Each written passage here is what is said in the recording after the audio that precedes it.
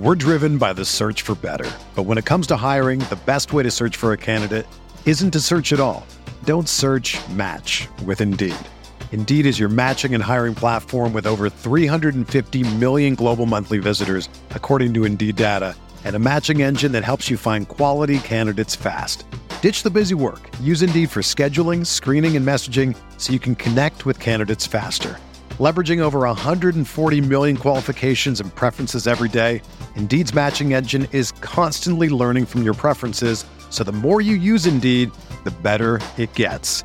Join more than 3.5 million businesses worldwide that use Indeed to hire great talent fast. And listeners of this show will get a $75 sponsored job credit to get your jobs more visibility at Indeed.com/Blue Wire. Just go to Indeed.com/Blue Wire right now and support our show by saying that you heard about Indeed on this podcast. That's Indeed.com/Blue Wire. Terms and conditions apply. Need to hire? You need Indeed. This podcast episode is brought to you by Coors Light. These days, everything is go, go, go. It's nonstop hustle all the time. Work, friends, family, expect you to be on 24/7. Well, sometimes you just need to reach for a Coors Light because it's made to chill. Coors Light is cold lagered, cold filtered, and cold packaged. It's as crisp and refreshing as the Colorado Rockies. It is literally made to chill. Coors Light is the one I choose when I need to unwind. So when you want to hit reset, reach for the beer that's made to chill. Get Coors Light in the new look delivered straight to your door with Drizzly or Instacart. Celebrate responsibly. Coors Brewing Company, Golden, Colorado. Support for this podcast comes from U.S. Bank. U.S. Bank wants to know how you reward yourself because they have cards that make every day more rewarding. Are you a points hoarder, cashback guru, low intro APR lover? With U.S. Bank, it's up to you because they have the cards to fit your lifestyle. So earn more whether you're shopping at a gas station or grocery store, even while planning a staycation. Learn more at usbank.com/creditcard. U.S. Bank credit cards are issued by U.S. Bank National Association ND. Some restrictions may apply. Member FDIC.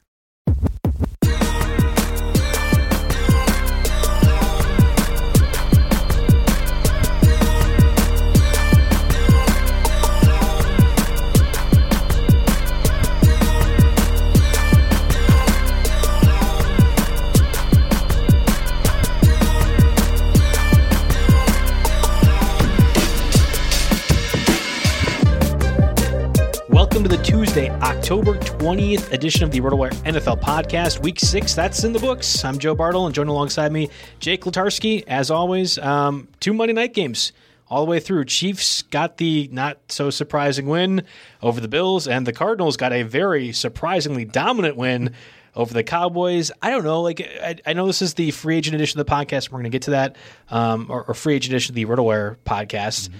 But I think we have to mention at least a little bit about these Monday Night Football games. Yeah, well, can we start by saying double headers on Monday night just rule, and that should be a thing like indefinitely moving forward. I have no idea why we need to have so many packed noon games, then only 2 late games, and then 2 Monday night games in the Sunday game. I'm much more in favor of a spread out schedule. I gotta love that. I hope if there's anything the NFL can take away from this is that the NFL consuming product can happen on days other than Sunday and Thursday, right? Like there are other ways to go ahead and schedule games that will be marquee and fun to watch. And I am not a huge fan of the Thursday night games for a variety of reasons. I know the players aren't either. Mm-hmm. Maybe there's an argument to be made not to have these double Monday night games, but it really is fun. Like I was yesterday, I'm like, all right, great. Chiefs Bills, looking forward to that game. Oh, we also have the Cardinals Cowboys afterwards, and it isn't like it was too late at night either to stay up and watch those games. Mm-hmm. Yeah, absolutely. And so I guess let's start with the beginning one. Chiefs, Bills. I mean, a very, very run-heavy attack is what we saw from Kansas City to a great degree of success. I know Buffalo's regarded, at least a lot of people think of Buffalo, as one of the better defense. We were talking beforehand about them playing the Jets next week, and what's their rostership at? And it's at about 70%. So they're out there. You're not running and dropping them after this game because you expected them to give up a lot of points. What you maybe didn't expect was the Bills' offense to just be so stale, and Josh Allen to have probably his first really bad game of the season. Yeah, and we know Josh Allen struggles against upper tier competition right now. I thought that Rams game earlier this season was going to be all right. This is it. Josh Allen is finally over that hill. We know he's done really well as a more athletic passer and being more accurate. Okay, all those things are great, but can he beat these good teams? I thought that Rams game was more of a convincing fashion. I know they didn't really win. The refs helped them win that game, but still, I think it went both ways in that game a little bit. The pass interference call, though, at the end of that Rams game. I mean, it doesn't matter. It doesn't matter. Yes. What I'm going back to here, though, is the rain, I think, really changed the complete outcome of this.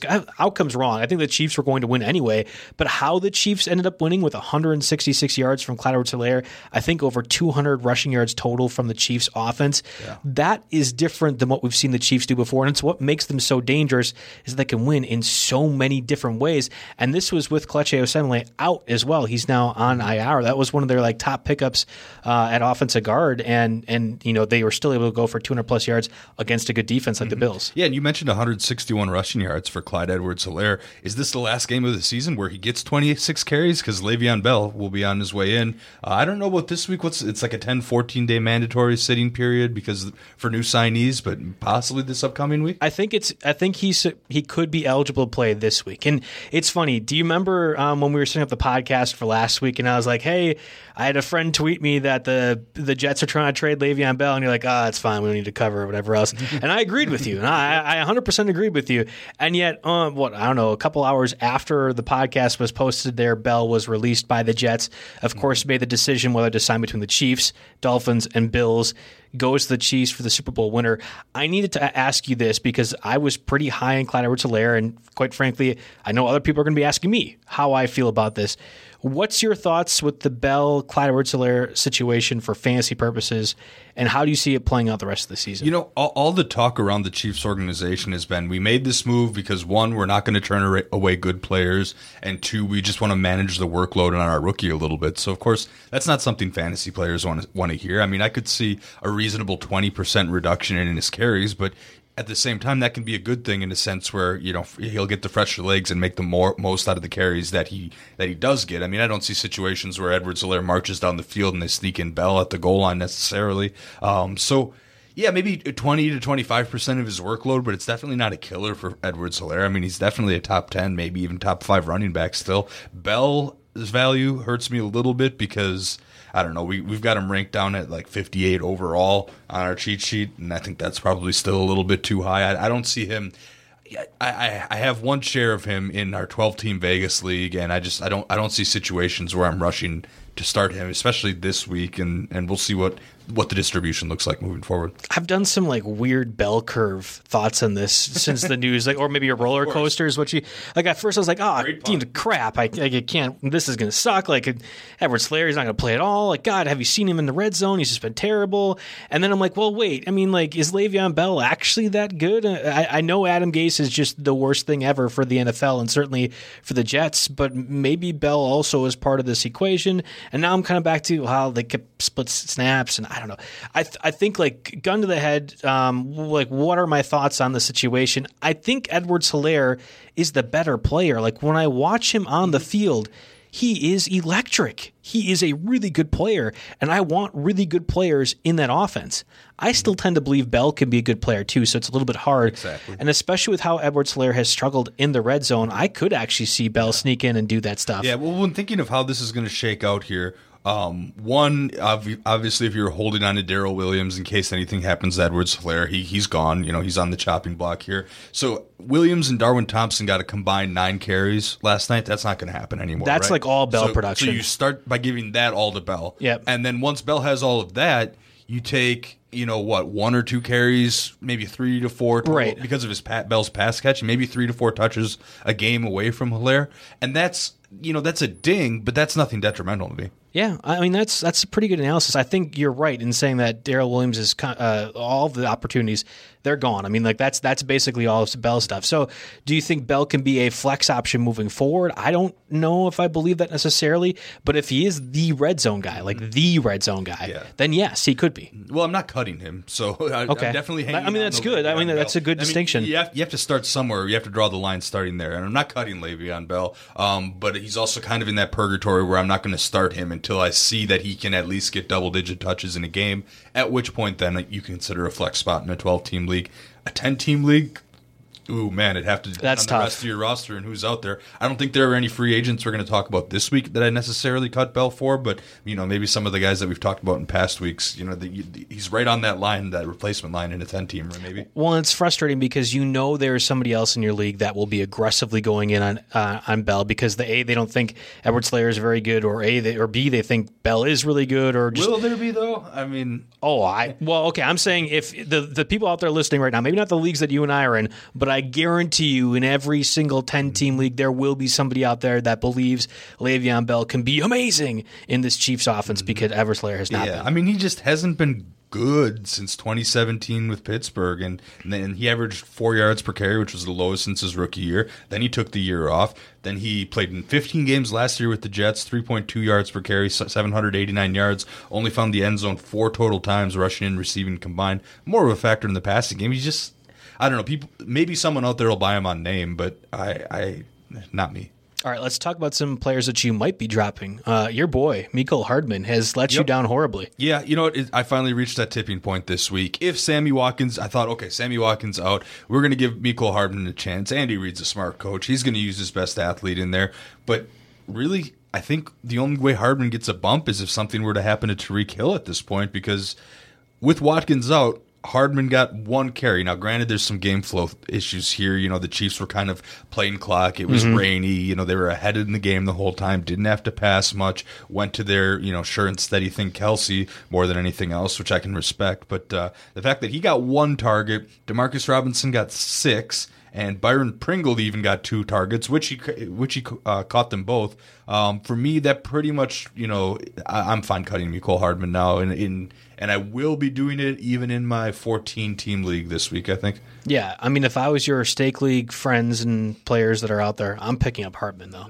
When you come, I'm not ready to get off that bandwagon just yet, and maybe it's because I really wasn't jumping on it necessarily. I mean, I always loved him more in a best ball format, and you did too. I mean, you weren't like pushing that away. There's going to be highs and there's going to be lows, but I really want those players that can have those highs, because if you do happen to roll the dice and get it right on that week, that's a huge win for you, like a Justin Jefferson-sized win for you. Yeah, yes, exactly, a Justin Jefferson-sized win. We're going to get to that one. Yeah, exactly. So, I'm having running back troubles in Stake League, number 1, and so that means I've been starting 4 wide receivers a lot. I've started Mecole Hardman 4 times. I even started him this week with his 0. Still scored 150 points, so creeping my way back up. But it could have been better. It was a low-scoring fantasy week on the whole, so this is my chance to really catch up. And Hardman absolutely let me down in his best opportunity of the year. I'm going to take a close look at this waiver wire. Maybe there aren't great options, and I'll kind of go back on the statement. But for now, I mean, in your 12-teamers, I don't see any reason to be holding on to Hardman. Definitely not in your 10-teamers. I'll give you a cut guy that I'm looking at, Zach Moss. He had 5 carries for 10 yards. Singletary got 75% of the snaps during Monday's loss against the Chiefs. We know that Moss just returned from an injury. Again, this was sloppy conditions, so maybe you want to also kind of be a little bit slower with him when it comes to the Bills' perspective, putting him out there. I never thought Moss was that good of a player, and I know it goes counter to just about every smart person I know that works here at RotoWire. Everyone was all in on Zach Moss. I never saw it. I'm not ready to go ahead and dance about it because, there's too many smart people that seem to think he was this good player. But to me, he just seems slow, plodding, ineffective. And I know that Singletary's 40 time wasn't fast, but he plays like a different light year level of speed than Moss does in the field. Yeah, Singletary got twice as many carries as Moss last night. And the other thing is he had 75% of the snaps compared to 25 for Moss. So, Yeldon, Jones, really non-factors on offense. So, I mean, Singletary is still the guy, even with Moss healthy. Usually, I don't know, sometimes you wait till after the bye, I guess, for the rookie to get really more involved. But that's actually my dilemma in Stake League. Is Moss my first cut or is Hardman my first cut? And I'm thinking maybe Moss is my first cut, but my problem is I own Singletary too, so I like having one part of that backfield knocked down, which is why I'm probably more likely to cut Hardman, but it's going to tear me up all week. Well, and you talked about you need help at running back, so maybe there's some other options, Boston Scott, for example, that you maybe could consider. And we'll get to those running back options in a little bit. I want to talk really briefly, because we spent some time on the Chiefs-Bills. There shouldn't be much time spent on the Cardinals-Cowboys. Zeke basically coughed up the game in the first half, 2 first-half fumbles. That had to be killer for fantasy managers out there. I thankfully was not having to have the situations. I had already won the game in my Zeke league. Yeah. But I mean, like Kyler Murray, excellent. Christian Kirk, I mean, that's a guy that I had to drop in Stake League earlier this year. Never really felt the need to pick him up, but 2 touchdowns in this game was a very, very clear number 2 option besides DeAndre Hopkins. That's an interesting name that I have to imagine is probably a little bit over our threshold, but people in 10-team leagues might need to consider picking up. I don't know. He's around. I wouldn't give him 10-team leagues. I think he's right around our threshold, actually. We talked about him last week, so I didn't have it. He's 41%. So okay. So you could go get him if you wanted. The only thing is, remember, you're buying future week production and not past week production. He was only targeted 3 times. 2 of them went for scores. For perspective, Larry Fitzgerald got more targets than Christian Kirk. So it's just a matter of, Murray's going to take his deep shots. He's going to take his deep shots, and chances are those deep shots these days, maybe some might go to Hopkins. Hopkins had one nice one, but, he's going to give Kirk 1 or 2 deep shots a game, and does he catch him? And if he doesn't, he's very much in for a dud fantasy game. Well, I don't think Kirk is necessarily the deep threat option. I mean, you look at the Jets game, he had 5 catches for 78 yards. The target that he got where he scored his first touchdown was a very designed jet sweep kind of thing where he just came across the field for it. I like the matchup this week against the Seahawks. And again, I mean, there's a lot of different teams on bye that you might have to consider. The Ravens, Dolphins, Vikings, and Colts. That's a lot of really quality wide receivers of that group. So you might have to go out there and say, hey, a Christian Kirk, who just had a pretty good game against the Seahawks defense, there are definitely worse guys to pick up if he is at that 41% ownage rate on Yahoo or rostered rate. The only other bit of advice I'll give with the Cardinals is I think, if you didn't stay up and watch this game last night, Kenyon Drake had, the definition of a garbage time 69-yard touchdown run. This is at a point where the Dallas Cowboys defense didn't care. They wanted to go home. The Cardinals gave the ball to Drake, and he ran it for 69 yards and a score. So at the end of his day, it looks 20 carries for 164 yards, 8.2 yards a carry, and 2 touchdowns. I would try to sell high. Yeah. Sell high. Yeah, I was going to say, sell Kenyon Drake now while you can. If you can get a wide receiver 1 for him, make that move. If you can get even a running back generally in that range, please make that move as well. I'm looking at, I'm trying to get some perspective. Well, I was going to say we've got Drake down at 57 in our rankings in standard leagues, so this isn't messing around here. He knows what's up, but sell high now if you can. That would be a fun game to play with me on Twitter or you as well. Just what would you trade Drake for? Because there would be a lot of things that you'd be surprised with. Like, yeah, no, go ahead. It's definitely trade Kenny Drake. Like Chase Edmonds, we had talked about multiple times on the podcast now. He still was a factor in this game. He was still a receiving factor, which is the critical part about it. And Kenny Drake, for as great as he has been getting rushing touchdowns the last 2 weeks, has really only been getting rushing touchdowns. He had the 60-plus yards before that run. So, sell high. Here's a move you should try to make, a predatory move, we should say. You should find the Edwards-Helaire owner, try to talk them into the fact that Bell's coming in, and then offer them Kenyon Drake straight up after Drake's big game. That would be the move to make, I think, in fantasy this week if you can. I like it. I like it a lot. Or targeting some of these teams that are on bye. Again, the Ravens, Dolphins, Vikings, Colts. Yeah. Not that a Dalvin Cook manager necessarily wants to move on from Dalvin Cook, but hey, you can get a starting running back out of Kenny Drake this week, and Cook might get hurt again. Or Jonathan Taylor. Jonathan Taylor, I'm still taking 100% of the time. Yeah, exactly. I mean, I'd trade Drake for like Cooper Kupp and a kicker. Not a kicker like a place kicker, but like a kicker like a random flyer guy you would take a shot at. Yeah, exactly. See, maybe find someone who's got. So you got Ravens, Dolphins, Vikings, Colts on bye, like you said. Jonathan Taylor, maybe try to trade him for him. How about Myles Gaskin, who's actually kind of quietly emerged as a very true workhorse back in the NFL right now? Yeah, that's a tough one. I would be willing to bet we rank Gaskin high. We actually rank Gaskin 4 spots higher in our rankings. Okay. So there's some perspective. Support for this podcast comes from Wild Turkey Kentucky Straight Bourbon Whiskey. Let's tune in to their one-on-one with Jamal, a real bartender from Old Fourth Ward in Atlanta. I really get into the backstory of whatever I'm pouring, out of respect. There are literally years of experience behind these bottles. Wild Turkey, same recipe since 1942. If you want a true classic, this is what you want to order. Wild Turkey. Wild Turkey Distilling Company, Lawrenceburg, Kentucky. Copyright 2020, Campari American, New York, New York. Never compromise, drink responsibly.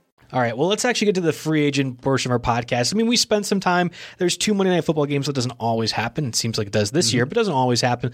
But more importantly, there just really isn't a lot of major news for these pickup guys out there. I talked about Boston Scott. He's going to be a guy that we kind of reference a little bit more. The biggest news came a little bit earlier today, and it's going to be, I don't want to say an earth shaker from a NFL perspective, but it's definitely big news that Tua is going to be the starting quarterback for the Dolphins after the team's Week 7 bye. Ryan Fitzpatrick out the door. Dolphins did just beat the Jets pretty handily, although possibly you and I starting in the NFL could beat the Jets handily at this point. I don't think it's that big of a deal that Tua is now the starting quarterback, but I'm going to be very, very curious to see how this affects Devontae Parker, how this affects Preston Williams, Mike Gesicki, and who we just mentioned earlier, Myles Gaskin. I think the entire complexion of that Dolphins offense can change with, I don't want to say a game manager because that's not true. And it was an insult when we called Russell Wilson a game manager. But when you're a rookie, especially one that had injury concerns entering the year, that feels like the most appropriate phrase for it, right? Yeah, absolutely. So, looking down, I had a real tough time coming up with a concrete take here on Tua because, of course, he's, the thing that stood out to me most was Fitzpatrick's 3-3. He's had 20 or more fantasy points in the last 5 games. He's been playing well by all intents and purposes. Yeah. So, the timing of this move confused me a little bit, but nonetheless, we have to move on to Tua and think about kind of what you're going to bid for him. He had no combine because of the hip injury. Obviously, the NFL didn't have any preseason. We saw him go out and throw 2 passes last week at the end of the game. He completed them both. Of course, I liked what I saw in college, but there's starting to be some question marks towards the end about is he really the best quarterback in that draft class? I think you have to go out and get him, but it's going to depend on your situations here. Obviously, 2 quarterback leagues, in a 2 quarterback league, you can make a case for emptying the rest of your budget out here. Potentially, because how many... He should be the starter the rest of the way. Yeah, it's not going to change. Yeah, who would you rather have, Tua or Dalton? At this point, so right. Yeah, we didn't talk about Dalton too much. I don't think we both agree that Dalton's not necessarily the problem there, but Tua or Dalton, and compared to Nick Foles, like we talked about last week, I saw $45 to $50 bids for Nick Foles, so I think you're going to need a $65 bid, 65%, I should say, to go ahead and grab Tua.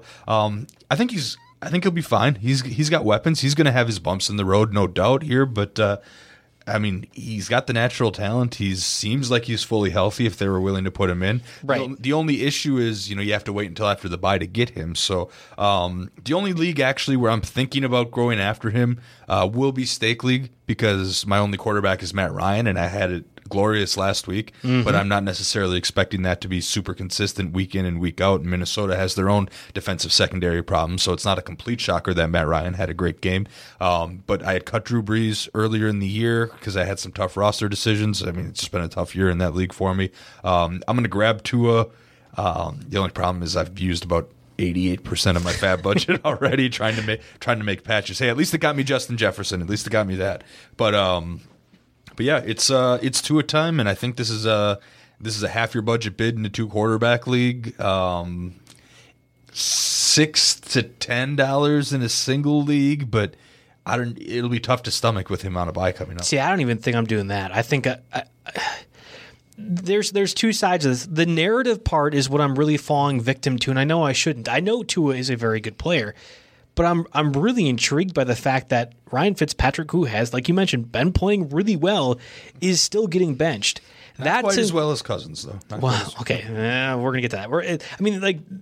That means that has to mean that Tua is healthy. That unequivocally has to mean that, right? If Tua was at all, even one smidgen of a health percent not good, they're just putting Fitzpatrick out there, especially against the Rams, right? That's their opponent after the bye week, Aaron Donald and the Rams. So if Tua is not 100% healthy, there's no reason why you're putting him out there. But I think if Tua is 100% healthy, he's a pretty darn good quarterback. Now, I'm not starting him week 8 against the Rams. Again, it's tough in a 2 QB league. You might have to if you're really trying to be aggressive in getting him. But in most situations, you're having to wait at least 2 weeks to go ahead and play them. So the Cardinals, the Chargers, the Broncos, Cardinals you can make a case to play against. I don't think you can against the Broncos, and maybe not even against the Chargers, especially if Melvin Ingram is back and healthy and Joey Bosa is too. So out of 4 weeks, you only get one of those that you can confidently start 2 in. That's a little bit of a hard problem for me if I'm spending $6 to $10. Mm-hmm. Yeah, a little bit. And I do want to address, you asked about the ancillary fantasy options, and I kind of danced around that question and gave what I thought of Tua, but I actually don't think it changes that much because I'm not sure I put Fitzpatrick in the top 15 quarterbacks in the league necessarily anyway, maybe in a given week depending on the matchup here. I know Tua wasn't necessarily, crazy mobile in college. He 2018 with Alabama was maybe one of his better rushing years. 57 for 190 yards, 3.3 yards per carry. He did run 5 touchdowns in. I don't know how much they're going to want him to be mobile. Given that past injury. He might have to, given that offensive line though, which is really bad. Yeah, exactly. So I mean, the first thought was like, okay, do I think of him as mobile? Will that help Myles Gaskins? Then I looked into it, and the further analysis determined that was a no. Okay, so he did. So it's pretty much a stalemate for most of these guys. Whoever gelled better with him in camp between Preston Williams and Devontae Parker. Am I cutting Devontae Parker? No. Am I rushing to pick up Preston Williams, who's scored in back-to-back weeks now? Of course, that's under Fitzpatrick, so it's tough to redo that. Am I rushing to pick up Preston Williams? No. Am I rushing to cut Devontae Parker? No. Is Myles Gaskin a top 50 fantasy player? No, but could be still. So yeah, it's tough because the gunslinger aspect makes Parker and Williams always more of a higher upside play. Like you can say, hey, they're going to be wide receiver 3s any given week, but they have the potential to be more than, I don't know, some other, like Marquez Valdes-Scantling, for example. Like even in the Packers offense, like I think Williams and Parker have the higher upside, but that goes away with Tua. I don't think he's going to be taking those chances because rookies just don't take those chances very often. You see Joe Burrow, he's been really effective. Justin Herbert certainly has been effective, but the offense has been schemed accordingly for those guys, and I just don't see where the offense really changes. It's going to be really interesting. I'm excited to watch that game. I never thought I'd be sitting here on the year 2020 and say, hey, I can't wait for Dolphins-Rams, but it's going to be one to watch for. I'm jacked by it. And this is all to do but nothing because, again, I think there's probably many other options that you could consider instead. Teddy Bridgewater, Baker Mayfield, Andy Dalton, Daniel Jones, all these guys are under 50% owned. I just kind of listed them all, and then I figured we could have a little debate about it. There's only one I want. Yeah, in Payne's article, he mentions, which is fair, he mentions Justin Herbert at 59% and Gardner Minshew at 54%. Those aren't quite in our threshold, but I think I ranked those guys just about better than anyone else here that we're going to talk about. And yeah, I just kind of put them all down so we could talk about it. I mean, Bridgewater at New Orleans, that's fine with me. Mayfield, again, you have to have a bounce back at Cincinnati. That could be the one. Dalton at Washington. I'm not quite sure Dalton's the issue there. And when you put him in a situation where he's down 3 scores and has to throw the ball, well, of course the pass rush is going to get after him. I don't rule out Dalton. Decent matchup on the road. Plus, I should mention, all of these guys all on the possible stream category, they're all on the road this week. I don't know if that matters as much as it did in past weeks, but there's nobody with a nice, safe, home, high over-under matchup. It's one of the toughest weeks to stream here. You could go for Danny Dimes on Thursday Night Football. I don't like that. Jimmy G at New England, I'm not touching that because Jimmy G, how Belichick against his past players, he's going to be able to scheme that just fine. Derek Carr versus Tampa Bay, well, I don't mind Derek Carr rest of season, but I'm not touching him after what the Bucs defense did to Aaron Rodgers this past week. And then we're getting into Nick Foles, Drew Lock, maybe Sam Darnold comes back, this kind of territory. Do you like anybody this week? I would, if you said Baker Mayfield was completely healthy, and I'm not talking about whatever we decide healthy was last week against the Steelers, but actually legitimately healthy, yes, I think Baker Mayfield is a top 12 quarterback for me this week, much in the same way that I thought Fitzpatrick was and you thought Kirk Cousins was. And oh, by the way, listeners, I did hold true to my word. Jake won that Culver's board bet that we had from last week, and I was just all excited at halftime. Cousins was like 7 for 20, 3 interceptions.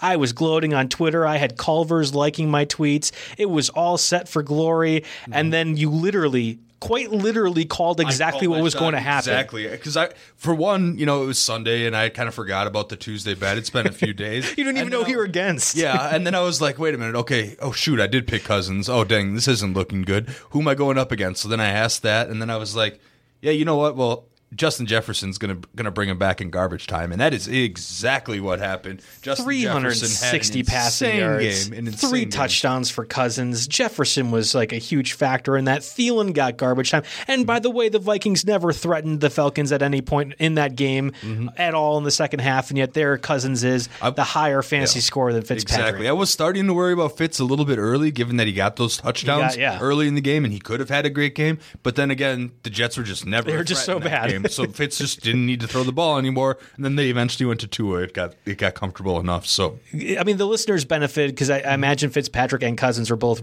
quality starters. So good for you guys to be able to bounce off of both of us. But yeah, I didn't have the Culver's gift card that I wanted to have for the photo op for Jake, but I did have the $10 that is well slotted for him. We'll slot that in next week, I guess, instead. But there you go. I true to my word, held up to that one. I'm disappointed in my man Fitzpatrick, but more disappointed. Well, more impressed, quite frankly, with how prophetic you were in calling exactly what was going to occur. So, I don't think I'll ever be that right about anything ever again, so you should probably just turn it off and skip to the next show. Well, okay, so Mayfield of this group is the one that I want, but I'm not confident about his health. So that being said, I don't even think it's a great week to stream quarterbacks. There's just way too many guys under our threshold that really don't make sense. If Herbert and Minshew are available, again, Herbert, as of this podcast, was around 60% owners managed roster rate, I should say, for the Chargers, and then Minshew at 54% roster rate. So if those guys are gone, I don't have a lot of advice for you for streaming quarterbacks this week. Week 2 against Cincinnati, Baker Mayfield threw for 219 yards and 2 touchdowns. So he was decent. Didn't necessarily have to light it up. They ran the ball really well against the Bengals, so he didn't have to score a lot of points. So there's something there. Obviously, he's coming off the worst game of the season, so you definitely want to confirm his health. He was kind of questionable going into the game, and now he at least played like someone that was hurt. So we don't know there. I think. Not really confident to make a board bet on it because there's a lot of variation of outcomes. I think I'm going to go Dalton this week over him. I don't necessarily like it a lot, but give Dalton this week a pass to settle in. Zeke's not going to come out there and fumble 2 times. They're going to actually be able to work through Zeke a little bit more, and that's only going to help Dalton. Now, he's no Dak Prescott, obviously. I don't think anybody that thought that there was going to be no drop-off there was completely out of their minds. Dak Prescott, I believe, is still the NFL leading passer after missing a week, if that tells you anything. But I think Dalton will be okay. People who want to jump ship, in your 2 quarterback leagues, it's a bad time to go to jump ship on Dalton. So definitely, I like him a little more than Mayfield this week. More because, if you got a chance, the Cowboys were obviously on national TV. If you got a chance to watch Mayfield, was he any better than Dalton last week, really? No, he was awful. He was awful. I actually am maybe talking myself mentally into Derek Carr, and I know you talked about how the Buccaneers destroyed the Packers, and they did. That completely happened. But the part that destroyed the Packers was the pass rush, and Rodgers just never had time at all. The Raiders' offense is designed to get the ball out quickly and not have the pass rush affect them. I feel like that was a huge game, and the Buccaneers cared about that one way more than the Packers. So you come off a little bit of this high. Maybe you get a Darren Waller touchdown. Henry Ruggs runs wild. You get touchdown. There's crazier things to me, and I think the Buccaneers defense is really good. So it's just tough. Like I'm only playing off of momentum or what I could see lack thereof, given how well the Buccaneers showed up. But this is just a tough week overall for streaming quarterbacks. Well, and then the Raiders, their upcoming schedule at Cleveland, at the Chargers versus Denver, all bottom 10, 12 pass defenses. So, I could see making a play for Carr now if you at least know in the next couple of weeks maybe your quarterback has a bad matchup or is on bye. Think ahead. All right, let's move over to the running backs. Alexander Madison let everybody down in the fantasy world, and I saw so many people on Twitter dunking on, like Matthew Berry's of the world, and I think our Jeff Erickson also ranked Madison in the top 5 overall running backs this week too, and I knew we actually mentioned it. I think that was the reasoning for why I didn't believe Cousins would do well, because they fired Dan Quinn and maybe this energy would be different. It was a really haphazard, lackadaisical way, and it ended up being true.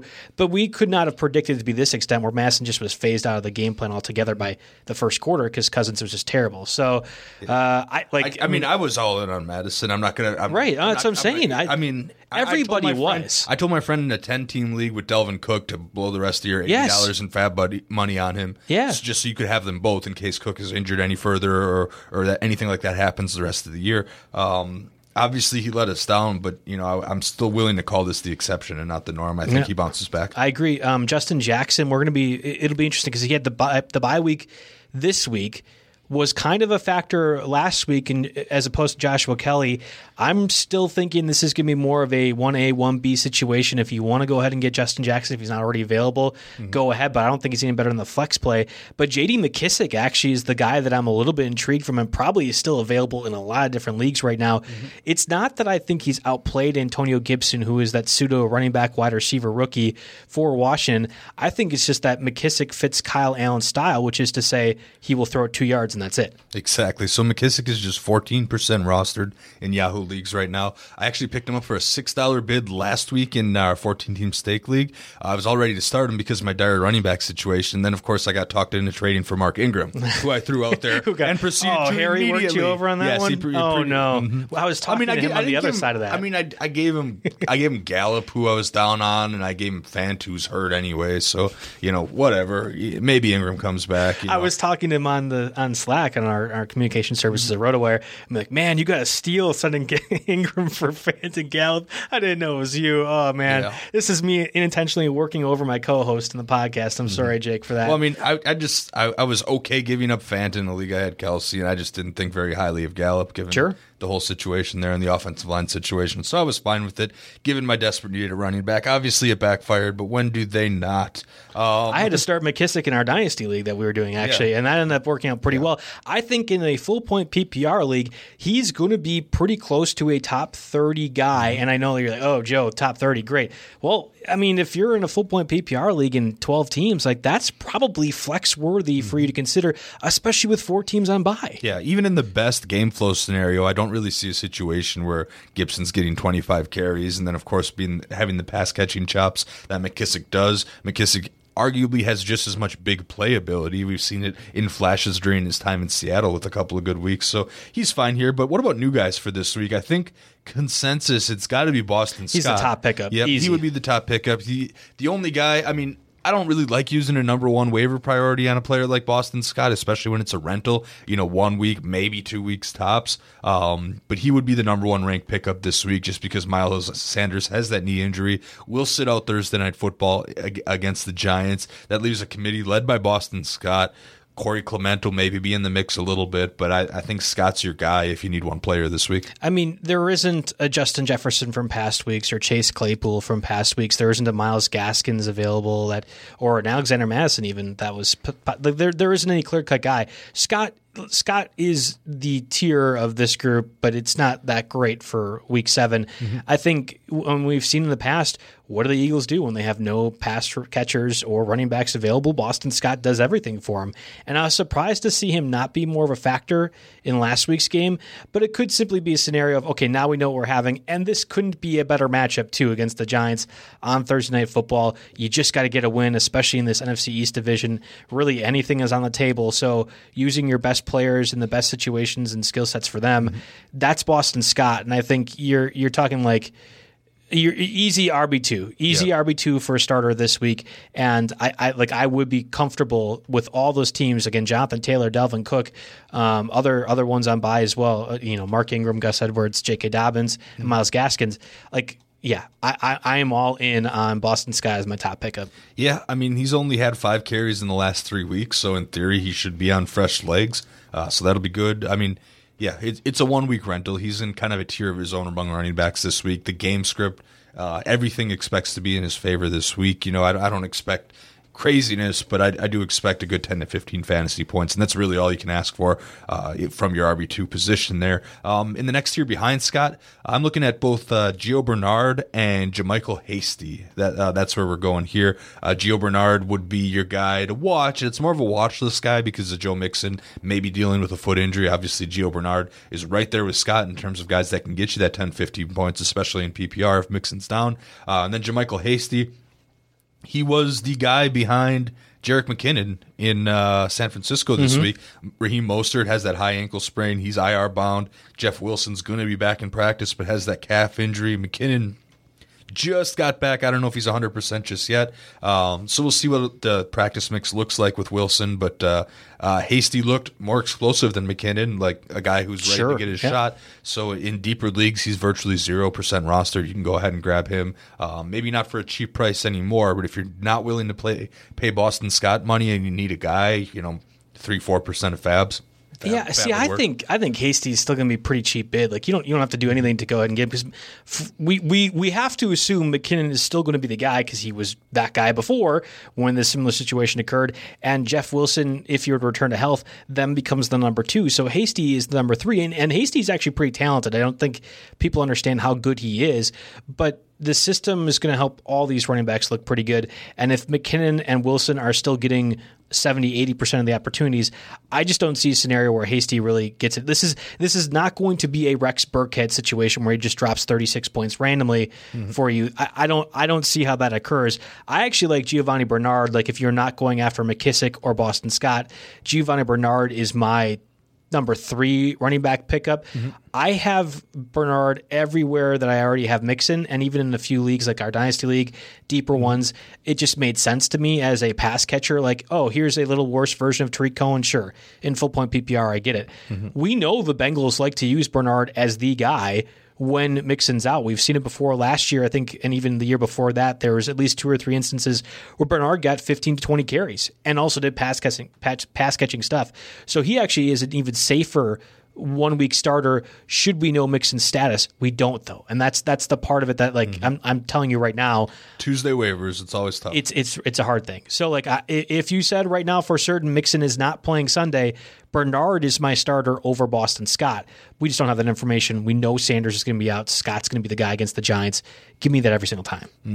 Yeah, and then after those guys, there's a tier of kind of deep league guys. Gus Edwards is 3%, and he got 14 carries, obviously, with Mark Ingram leaving that game. That's disappointing, right? That Dobbins didn't get more of those? Dobbins got a good part, and he's definitely the lead back, but I think Edwards will poach goal line carries and will just get his drives sometimes. They'll go to him on some drives just to kind of switch things up. The problem is, of course, that the Ravens are on a bye. We'll see what happens with Mark Ingram if he's ready to return after the bye week. So I don't know if that would hold up. I put maybe a bump ahead of Jeremy McNichols, who looks like the new... Yes, that's relevant for sure. He looks like the new Derrick Henry contingency plan. I mean, 39% of the offensive snaps. He got 29 total snaps to Henry's 45. Obviously, Henry had the massive game, and McNichols isn't going to necessarily cut into his carry workload a ton. But, we've rotated through different guys. Who's the real backup in Tennessee? Who's going to get, how are they going to shake out those 30 carries if anything were to ever happen to Henry, one of the most used backs in the league. So I think McNichols comes on the fantasy radar for that reason right now. McNichols needs to be rostered in 12 or 14 leagues, like 30 to 35%. I don't think people quite understand this. Darrington Evans is now placed on IR. They have Senior Perry on IR as well. It's just Derrick Henry and Jeremy McNichols on the Titans running back roster.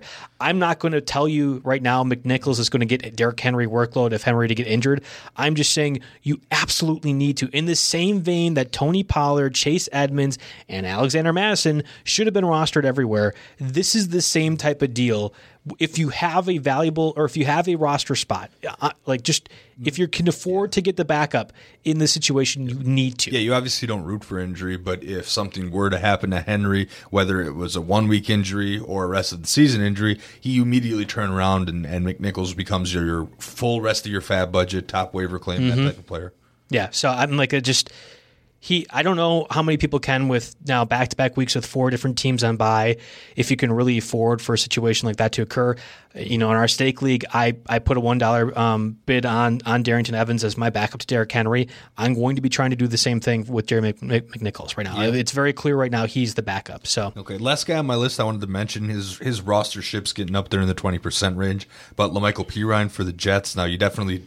I don't know how much you really want to mess around with Adam Gase players, but Pirine had 41 snaps to Gore's 25 and Johnson's 10, which would be a 58% snap share for Pirine. Looks like he's the guy there. Of course, you don't really have high expectations there, but he's somebody that, maybe if a new regime comes in. I was going to say, he's a contingency plan for Gase being fired, right? Exactly. A new regime comes in, realizes he's their best player, and maybe suddenly gives him 15 carries to Gore's 5. Then there's something there possibly.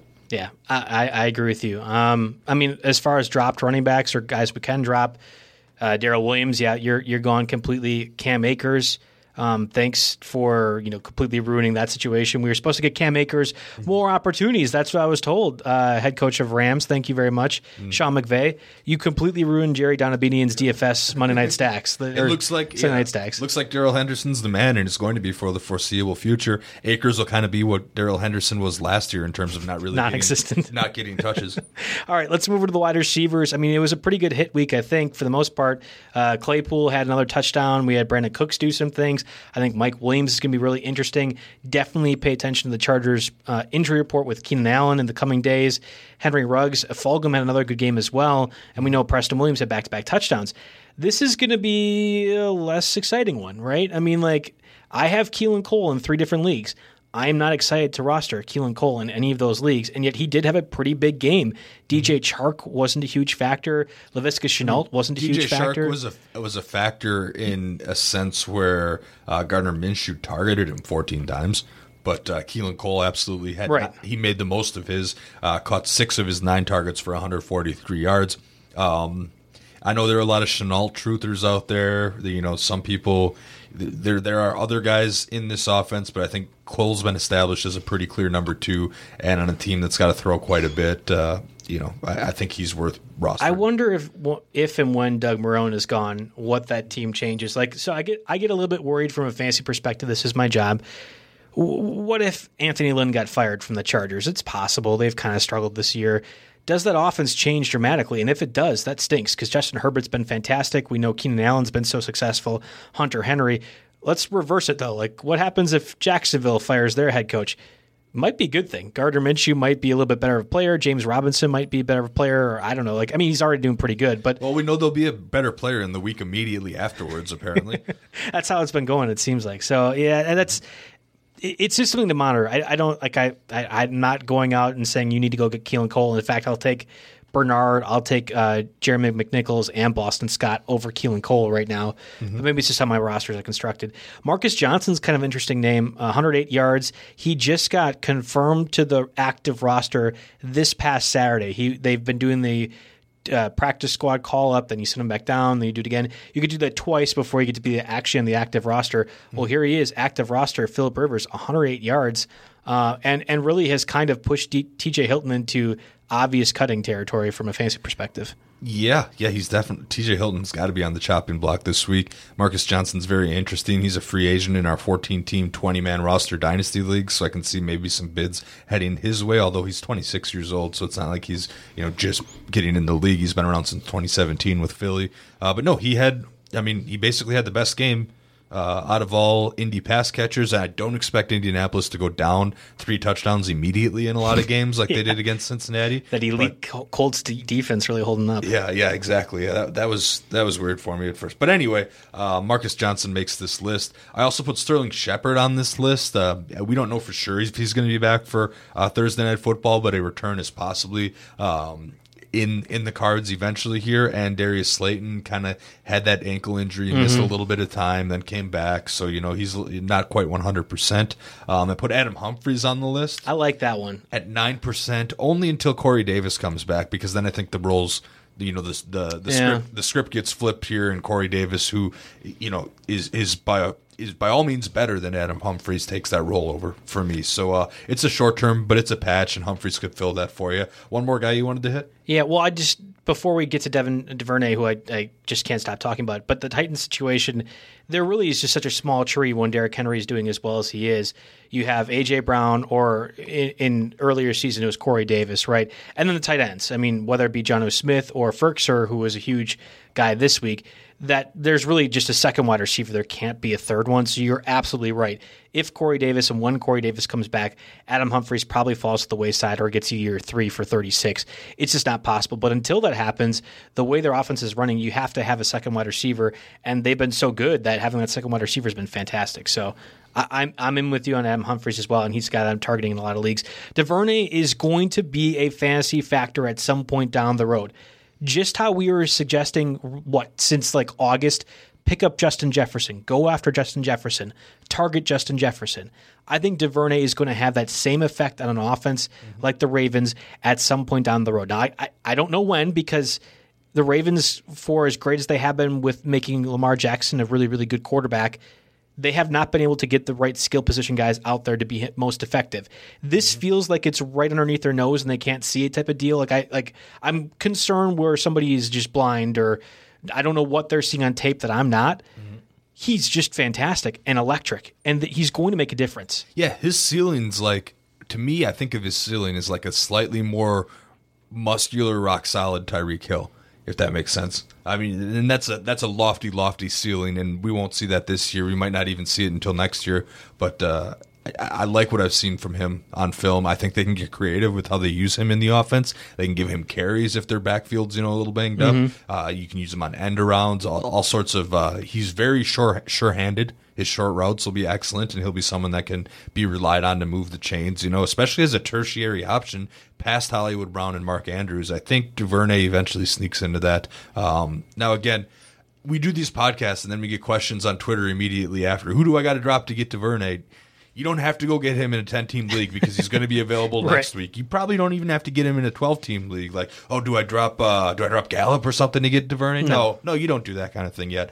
But just keep in mind that he's someone that, if you have little watch lists or flags for players, that's something you could do. If you're making a list on RotoWire with just random free agents where you get their updates, maybe you add DuVernay onto that, because you can get him for $0 now, but the way fantasy football is going this year, and the way injuries and random bye weeks out of nowhere are going, not many 12-teamers can really have room to roster DuVernay, but keep him on your radar. That's all we're saying. That's true. And that's a really good point. I think, so Tim Patrick, who's been really excellent as the number one guy for the Broncos. I know Jerry Jeudy's around. Cortland Sutton's on injury reserve. Fant is injured, as you mentioned as well. But Tim Patrick has been the guy for the Broncos. I think DuVernay can do even better than that right now. And he had 100+ catches in Texas last year, and he's really fast. Just if you find the right way to use him, he can. So, I'm hoping the Ravens do. I have a lot of stock from him in my dynasty purposes. I'm not on a bye week. I'm not rostering him in any of my season-long leagues, so don't practice what I'm preaching.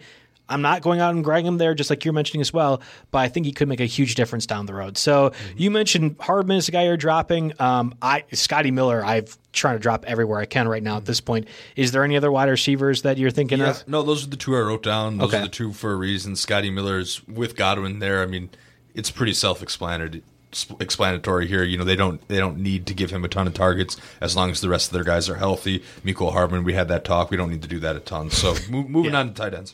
I think we actually have to start first with Darren Fells, who had another good game and faces now the Packers defense that just let Gronkowski look like he was back in 2016 again. I mean, this is a situation of Jordan Akins is out once again. He's missed the last 2 weeks now, I think with dual injuries, but one of them's a concussion, if I remember correctly. Ankle and concussion injuries. Yeah, okay. I mean, that's two different things he's got to go over. Darren Fells is a quality veteran tight end, and Deshaun Watson really looks his way in the middle of the field. Think like a 5-0 or like a 5-flat-40 version of Travis Kelce, because that's kind of what Darren Fells has been doing for that offense right now. I really like him as a top 10 fantasy tight end this week against the Packers defense. Yeah, I can buy that. I mean, Fells is a veteran. He's been in the league for a while, and he seems to have plenty of chemistry with Deshaun Watson. He is the guy with Akins out, and I don't think there's much more that needs to be said than that. In the tight end climate, he could easily be a tight end one as we head into bye weeks, and as guys like Zach Ertz, for example, guys we thought might be tight end ones, are getting hurt and left out there here. This Thursday night game has a lot of weird fantasy implications this week. It has huge league implications for, I think the winner will take the lead in that sorry division. And then there are big fantasy implications. The thing is, though, Dallas Goedert is a guy you have to talk about in the tight end section this week. 41% rostered. Ertz going on IR probably 3 to 4 weeks, high ankle sprain.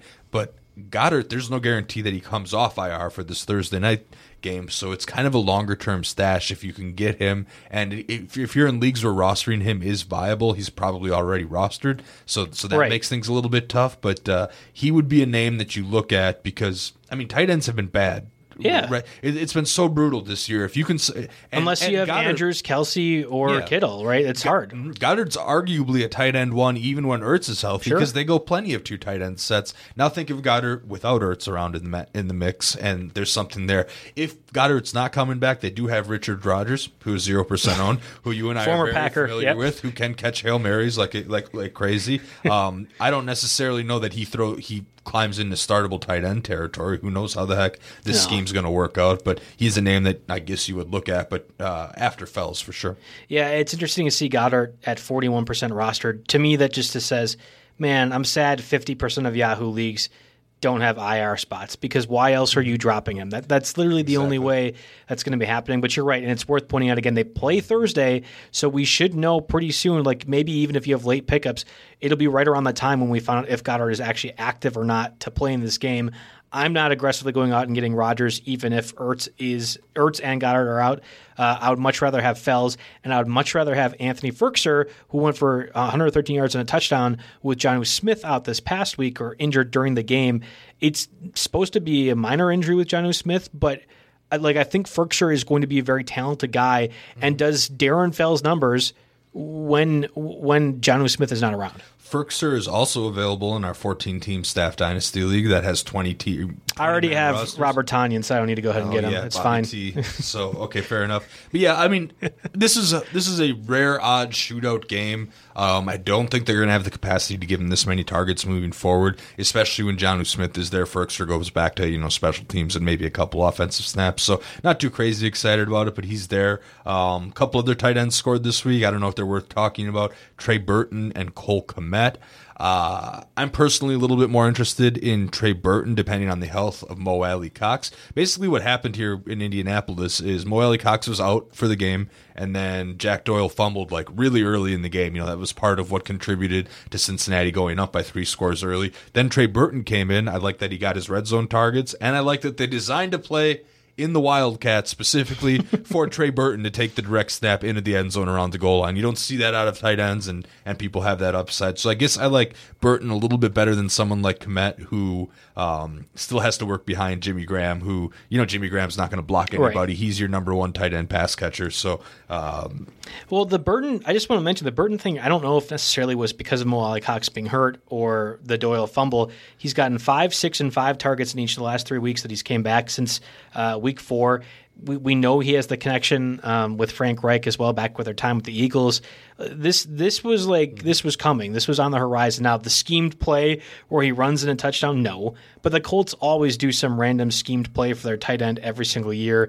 We should just assume that it was going to be against the Bengals with Zach Burton. But I think he's going to be interesting. Speaking of my week of clairvoyance, my slight humble brag, I had Hunter Henry on a bye and Noah Fant ruled out. So I made the really tough decision to drop Noah Fant for Trey Burton and start Trey Burton.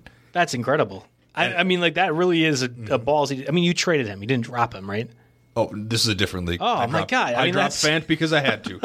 I didn't have a choice. It was drop Fant or take a 0. And instead you got 15, 16 points out of it. I purchased him for $4 at auction. I'm really hoping that I can buy him back for $3 in Fab. So technically it'll save me $1 in keeper costs next year because I do like Noah Fant. You're that guy in the league that is 5-2 but has the least amount scored on him. I hate you. I hate you in these types of leagues. I actually ended up losing because I had to start Tony Pollard, which I thought was going to maybe work after those doubles. With the fumbles, after the double Zeke fumbles, they put Pollard in. I was like, oh, baby, my God. Could you imagine if that worked out in your favor? There was actually a point on the final drive in the fourth quarter where I was up by 4 points going against Amari Cooper. And then, of course, it went away, but I didn't deserve to win that matchup. I had no business winning it. All right, defensive streamers can stop bragging. Saints against the Panthers, Titans against the Steelers, Giants against the Eagles, Eagles against the Giants. Those are all guys or defenses under 40% owned. I've actually seen a lot of Washington also available against the Cowboys. If you want to bet against Dalton again, that's a different scenario. But the Bills play the Jets this week. And again, we talked about earlier, Bills are close to 70% owned, so you can't target that matchup anymore. Yep, so the universally recommended defense across RotoWire, whether it's Payne's waiver wire article, whether it's Jerry's streaming defense, it is the Philadelphia Eagles against the Giants. They are capable of getting turnovers. Daniel Jones is capable of creating turnovers. And, it's simple as that. They're only 31% rostered. They're the team, I think, Another one getting some love is maybe the Chargers at 28% against Jacksonville. Don't feel that great about it, but it's a real tough week for defenses. Chances are you're just starting who you got. Yeah, I think you're right. I mean, honestly, the defensive streamers are pretty reflective of the pickups overall this week. Unless you are really in need of a running back, again, Boston Scott's your top priority, or a J.D. McKissick as a fill-in at flexor, running back too. It's kind of more of long-term plays, whether it be Giovanni Bernard or Jeremy McNichols. Maybe you can find those long-term plays at wide receiver out of Marcus Johnson, for example. That's the best case. I think actually the most value for this week comes from the tight end position, whether it be Darren Fells or Anthony Firkser, and both depend on injuries. So, I mean, that's kind of like putting a bow on this whole podcast is maybe this isn't a huge week for pickups anyway. Yeah, exactly. While someone out in your league buys the Tua hype and uses their first waiver priority on Tua, sneak in behind him, grab either a guy like Boston Scott that can help you this week, or someone like Goddard or any of those other guys that we mentioned that can help you more down the road here without having to use that top waiver priority. There's nobody that really outside of Tua in a 2-quarterback league, and kind of in summary here, that I'm thinking too much more than 15% of your fab. That's Boston Scott in the right circumstances. So not a huge waiver wire pickup, but there are some sneaky things that you can do to make your team better. Don't waste any bench spots is the theme. Should be the theme of every show. Yeah. And we've been getting a lot of Twitter interaction lately. You can follow me at JB Fantasy Sports. You can talk to Jake at RotoJake. Certainly ask us any lineup questions you have. Please don't necessarily ask us about DuVernay and who do you need to drop instead of Patrick Mahomes or something like that. But we'd be glad to help out as best we can with any of those questions. And we got a long list of other podcasts on the network coming up. Of course, Wednesday, Jeff and his guest, and we have the Thursday show. John and Mario really is a great breakdown of the NFL slates. And then we have the DFS stuff every Friday as well, which does really great and has helped me out quite a lot. These podcasts available on YouTube via because we're recording video with them. We're going to have that one of these days. Eventually, you're going to have to see our ugly mugs on YouTube, and we'll deal with that accordingly. I don't look like my Twitter bio picture anymore. I've kind of embraced a mountain man deal since quarantine. So we'll surprise later on. But thank you everybody for listening. Keep the questions coming, and have a great week.